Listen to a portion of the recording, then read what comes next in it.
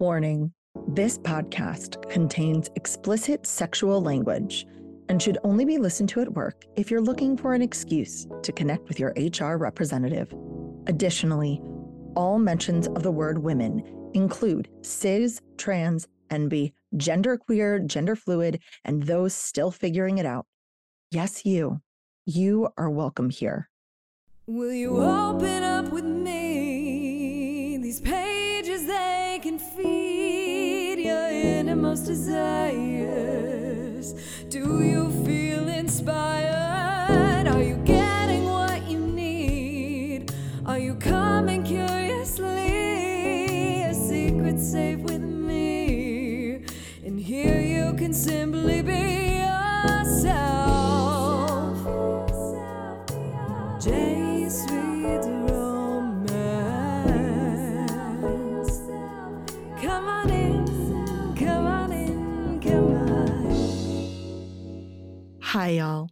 This is Jace, and you found Jace Reads Romance, a community celebrating women's sex and sexuality through the reading of romance novels.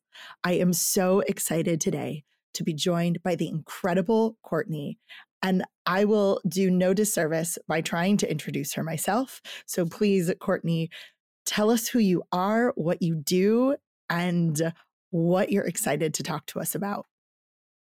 Oh my gosh. All right. My name is Courtney. I use she and they interchangeably.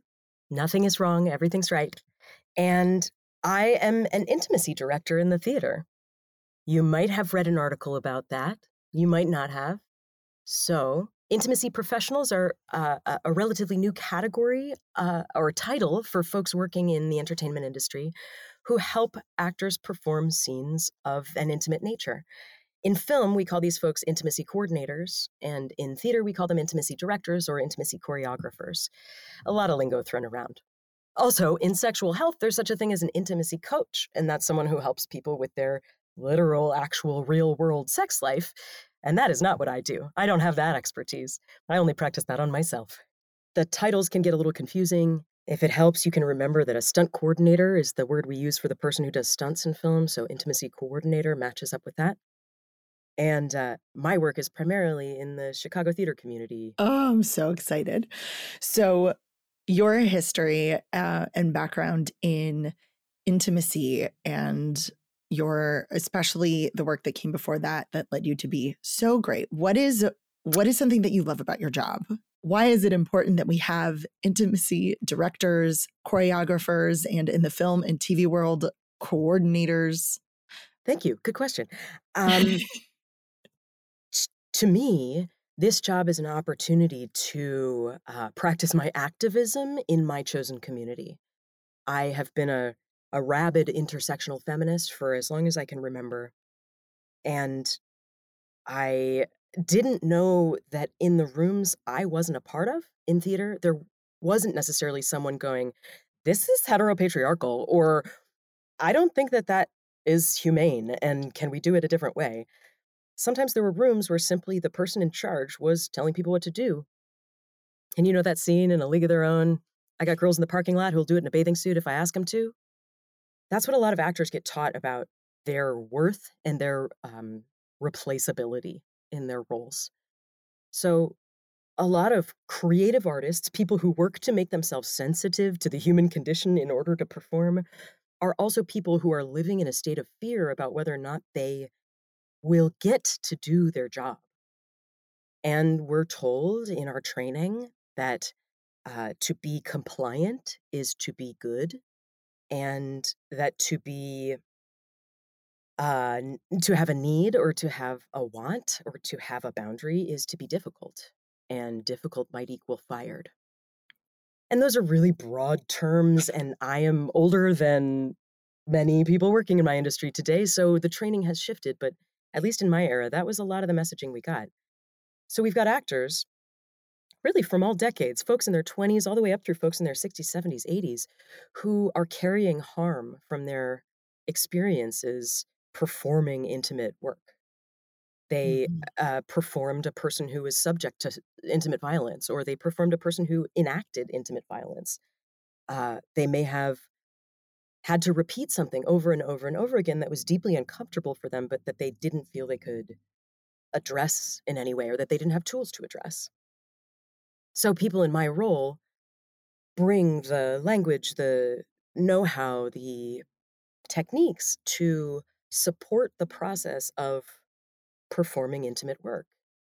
And intimate work might be simulated sex, it might be nudity, think anything you wouldn't likely see on a public beach.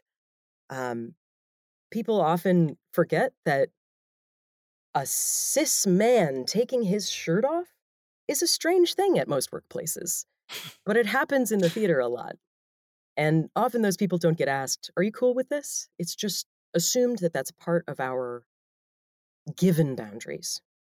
So instead, people like me are helping folks to define their actual boundaries and to acknowledge that those boundaries change. They change based on context and our experiences and who's around us and how we feel that day. And that all of that is a part of our toolkit that we bring to work to make theater. Wow, that was like 4 run-on sentences. That So do was your best. amazing. And I don't think you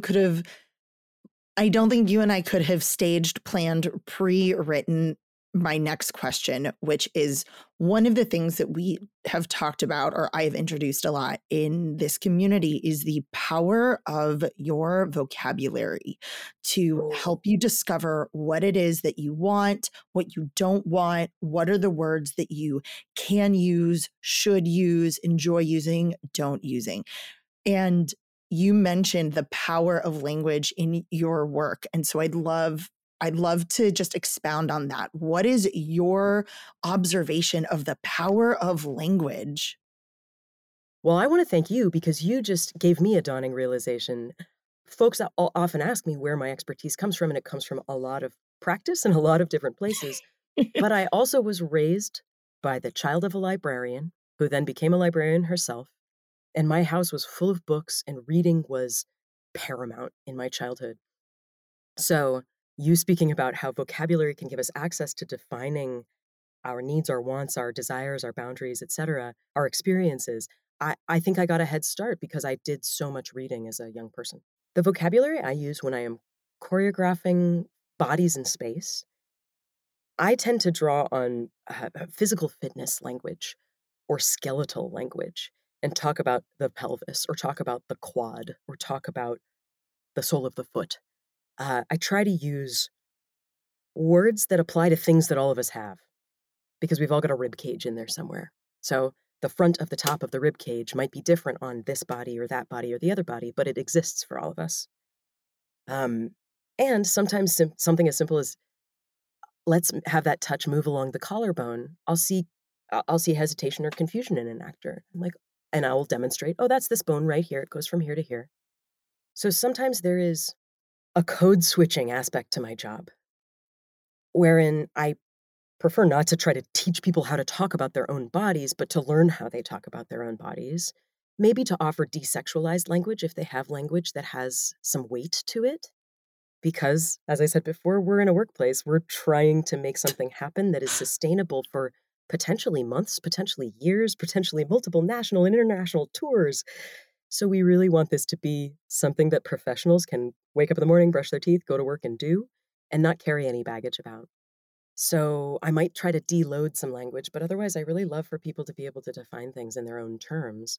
And I find that gives them ownership over the work that they're doing. Language and sex and bodies. And that's something that we come across is how do we find the words to describe our own body in a way that feels like we have ownership, that is empowering to oneself, and especially like in terms of that, and doesn't take away or degrade that power that we have. And I'm talking about like our own self-awareness, as opposed to maybe if you're involved in the kink community, some of that humiliation, degradation, like that's separate. But when it comes to our own sense of self and our own bodies, what is it that we want? And I love that we hear talking about sex and sexuality, but sometimes to take ownership of our body, we need to desexualize it. We need to remind ourselves that, yes, the top of our chest exists and can be really wonderful for sex and intimacy, but it also exists outside of that space. And so playing around with maybe the anatomical terms for yourself, your genitals, your chest, your secondary sex characteristics can take what might have been only whispered to you in the locker room, by a previous partner. Maybe your parents used a weird nickname, and really give you like true ownership about what is part of your physical makeup. You're reminding me of, I moved around a lot as a kid, and I took dance classes, and ballet teachers all had a different word for the back of the pelvis. And I remember moving to some town, and the dance teacher said, sit on your caboose. And I didn't know what she meant. I think my previous teacher had said tush or something, and I didn't know what she meant. And she had to say behind for me to understand what she meant. And I remember the other kids in the class giggling. Maybe that was my first dawning realization that, like, ooh, there's a diversity of understanding of what our bodies are and what they do and what they mean, what the parts of them mean. So off my professional stand, because that work requires desexualization. Mm-hmm. And in the more personal zone, which it sounds like what you're talking with your audience about is more about their personal sex lives. Is that right? Yeah. How do we have empowered like sex lives that we take ownership of, that we are full participants of, that we feel good about? And also, like, how do we, because all we can control are ourselves, how do, through our own empowerment, our own ability to verbalize, direct, and connect with what we want and to our partner or partners, how do we then give them ownership about their own sex life and their own wants and needs? And is that a ripple effect that we can enact through our own self-discovery and our own time in our like grossest PJs, like reading the dirtiest book we can ever find in our comfy, wonderful place, discovering the words that we want? I don't know if y'all can see, like, y'all can't see that Courtney is like doing a happy dance in the background. I'm having a big reaction. So this does relate to my work. So I'm going to bring that back into my space here.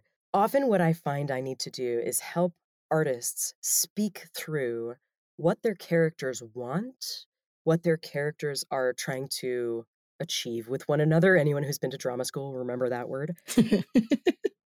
And maybe where their characters get their ideas from. So an exercise that I've found radical on occasion is to have actors create a sexual history for their character, to imagine where their character was taught about sex. And it can be simple. It's a single sentence, high school sex ed and the back of the bus, and that was it. Or church camp and it was scary and blah, blah, blah. Or my parents sat me down and we had a wonderful talk and I was never afraid and I thought masturbation was fun and da-da-da. Whatever story they want to create. I often find that my actors then come to me and go, I have been building character backstories for decades and I never incorporated their sexual life. Because it's taboo, because our acting school teachers were certainly never going to say, you should think about, how Brock and Maggie get it on. But they would be too afraid to bring up that conversation, or the ones who weren't too afraid to bring up that conversation maybe were problematic in a whole bunch of other ways. So well, I wonder if you haven't given your character a backstory about sex, then you are looking at it through your own sexual history, which can be problematic and unrelated in a whole different way. If your sexual preference is not for your partner, let's just talk about sexual orientation. If you are working with a partner that's not your same sexual orientation, how do you then go into a sex scene with your sexual history and have that experience, versus if you can create the sexual history for someone who would want that partner and would enjoy that? Like, what a mind fuck that would be for an actor, a human, to try and negotiate those discrepancies. And actors are often left to their own devices for scenes of kissing or touching or nuzzling or the big prince and princess dippy kiss at the end of the musical or whatever. And you're right that without guidance, the default is going to be, what do I do in real life? I have certainly had the experience of a stage kiss in rehearsal that was performed upon me as a proper French kiss in the real world, like lovers on a sidewalk. And that's not how we do stage kissing. There really doesn't need to be tongue involved because the audience can't get involved in that part. So we tend to pretend that part. This actor didn't know. No one had ever told them. It isn't a part of our ABC 1, 2, 3 playbook. We all memorize a monologue or a sonnet or two, but it's often very late in an actor's career that someone really speaks to them about how to perform kissing or perform sensuality or desire. And now I flash back to my sexual health educator mind. There's kind of a jokey answer in sexual health that, like, the answer to every question is slow down, breathe, and lube, lube, lube. I mean, that's not bad advice. So I think the same might be true to your point. How do we discover our wants? Why shouldn't we start with our scuzzy PJs? What's unsexy about that? That's part of me. Sex is part of me. I am a sexual person. Therefore, my scuzzy PJs are a part of my sex life. They exist. And everything doesn't just evaporate and become rose petals and twinkle lights and tea light candles. You know, like the baby might be crying in the other room and y'all might want to get it on, and that's okay. Like the idea that we have to compartmentalize our sex is artificial. And I believe it is imposed by the structures and systems in which we North Americans are conditioned. The structure of this nation, the structure of our school systems, all indicate to us that sex is something to be put under the bed, in a locked box, in the back of the drawer. And our narratives repeat this. Sadly, I mean humorously, but also sadly, our movies show shame about pornography, shame about sex, shame about arousal or orgasm or excretions. Sex is messy. If you haven't ever heard that, y'all, like, sex is messy and it should be messy. Sex is messy. Work up a good sweat. It's your fitness for the day. Keep your Fitbit on. See how many steps you get.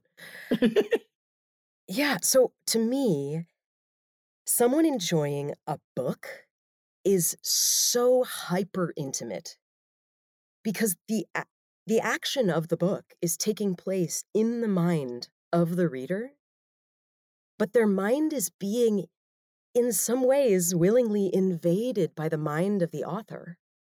And what a gorgeous intimacy to share, to allow someone's creative environment to flood my senses and my imagination so that I can construct something that arouses me, that excites me, that surprises me or disgusts me or, oh my God, I didn't think that would turn me on. You know, I think that is a deep and beautiful intimacy that we get to share with the writers who are generous enough to put these things down on paper. Yes. Ugh, Courtney, it's like I built you in my brain. Okay. So now that we've opened that door, let's pivot. Courtney, let us know. Do you read romance novels? I did, and I currently read Randy comic books.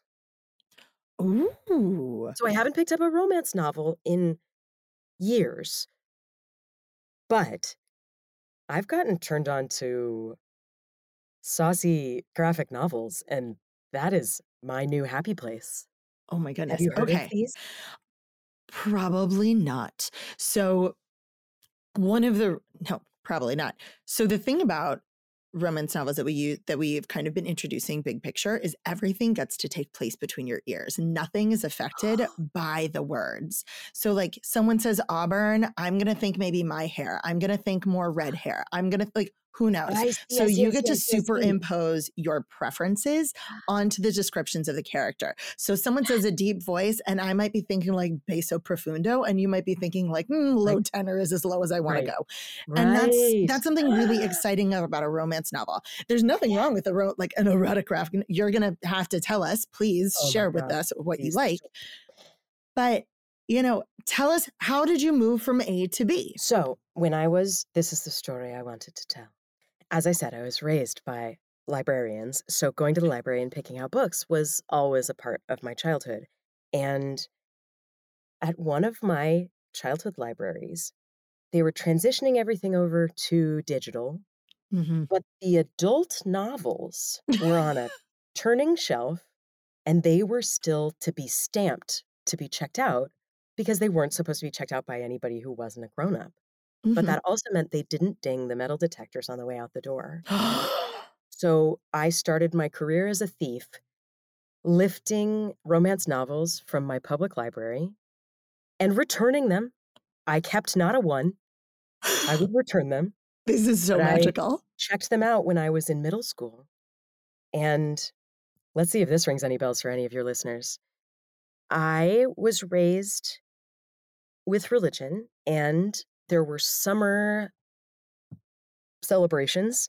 And in those, sometimes we did craft projects, and one of the craft projects was to make a book cover, a fabric book cover that had like a Velcro strap that would fold and hold the book closed, and a little loop for a pencil, and a little ribbon as a bookmark. And it was meant for the book of my religion, and I used it instead for my novels so that no one could see the cover. And it was kind of a celestial fabric I'd picked out from my craft class that was like moon and stars. And when I think of romance novels, I still think of this like deep purpley blue with the metallic kind of bronze crescent moon and twinkly stars on the fabric, because that's what I was touching and feeling. Yeah. Speaking of, like, what are the other senses bringing in as my imagination is going on this journey?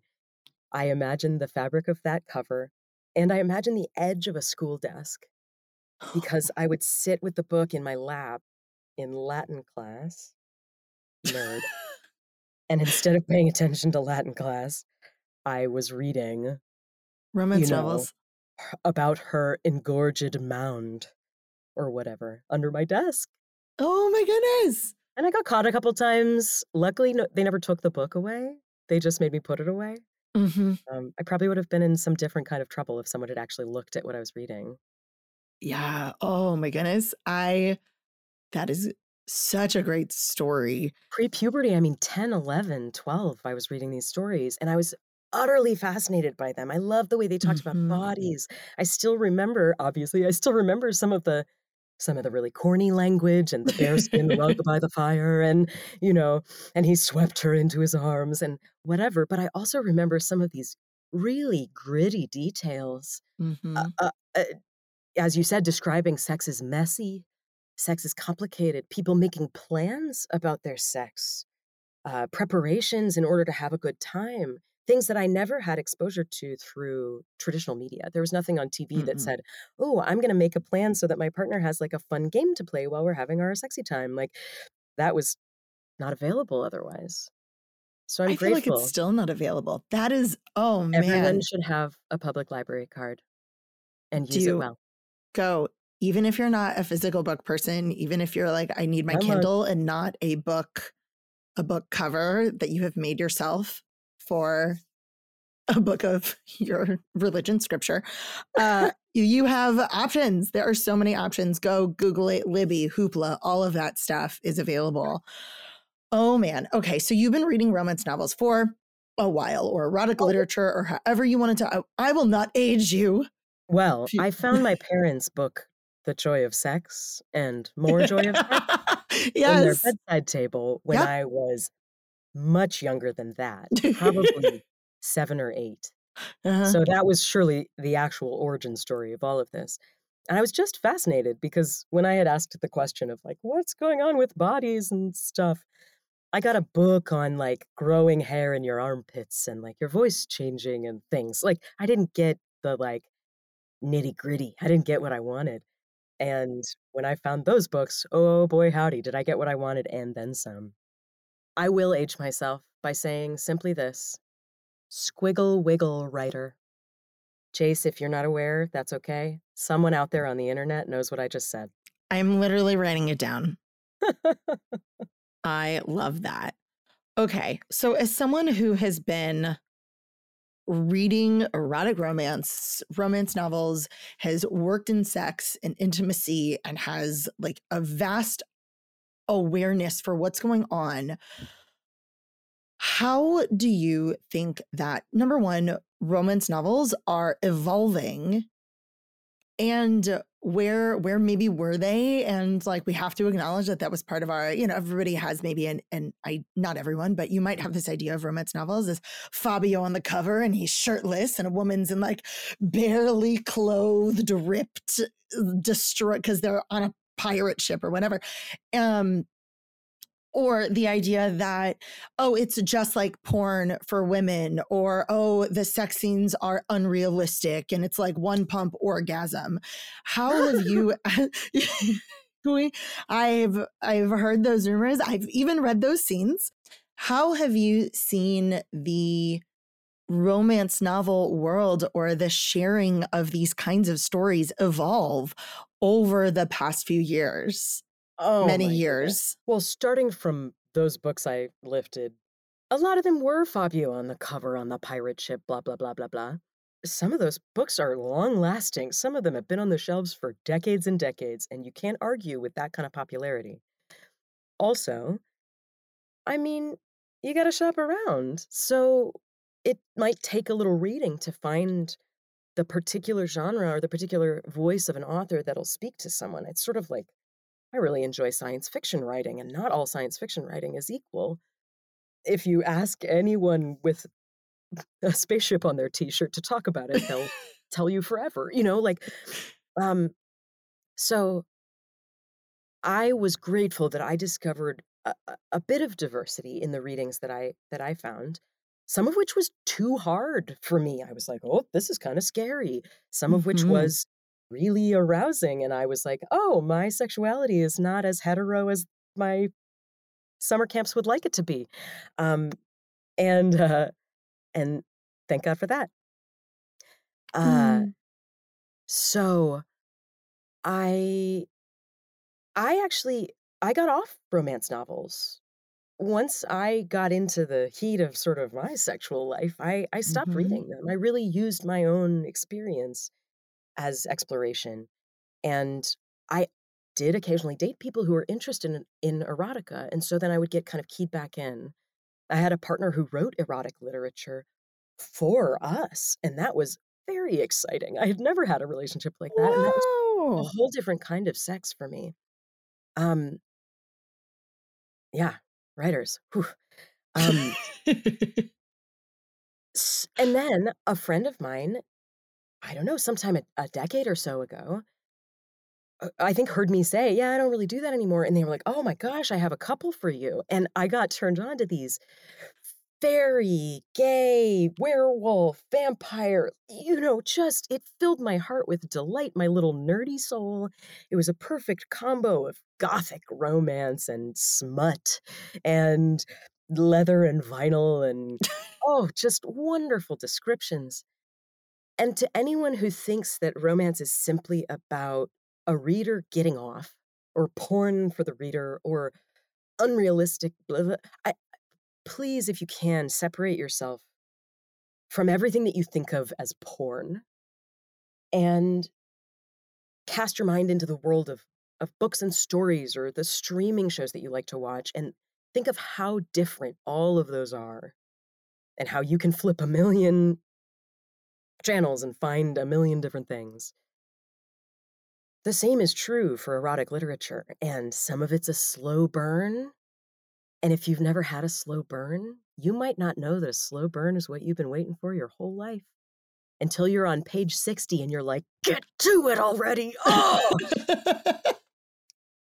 and your sweaty little fingers are turning the pages as fast as you can.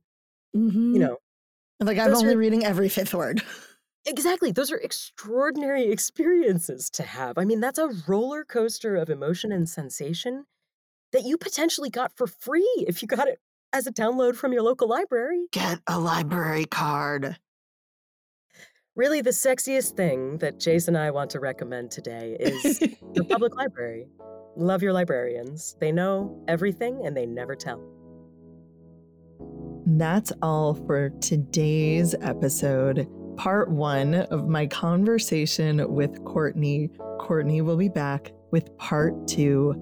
I can't wait for you to hear what happens next week. And that's it for today, y'all. This has been a 3 Paws Productions podcast. You can find Jace and so much more at jacereadsromance.com. That's JAYCE readsromance.com. Follow along on TikTok and Instagram at Jace Reads Romance. And if you'd like to send an email, our email address is jace@jacereadsromance.com. To leave a voicemail with a question or testimonial for a future episode, call and leave a message at 661-JACE-RR. That's 661-529-2377. And finally, like and subscribe so you can get every episode when they drop. And remember, this is Jace, holding space for you.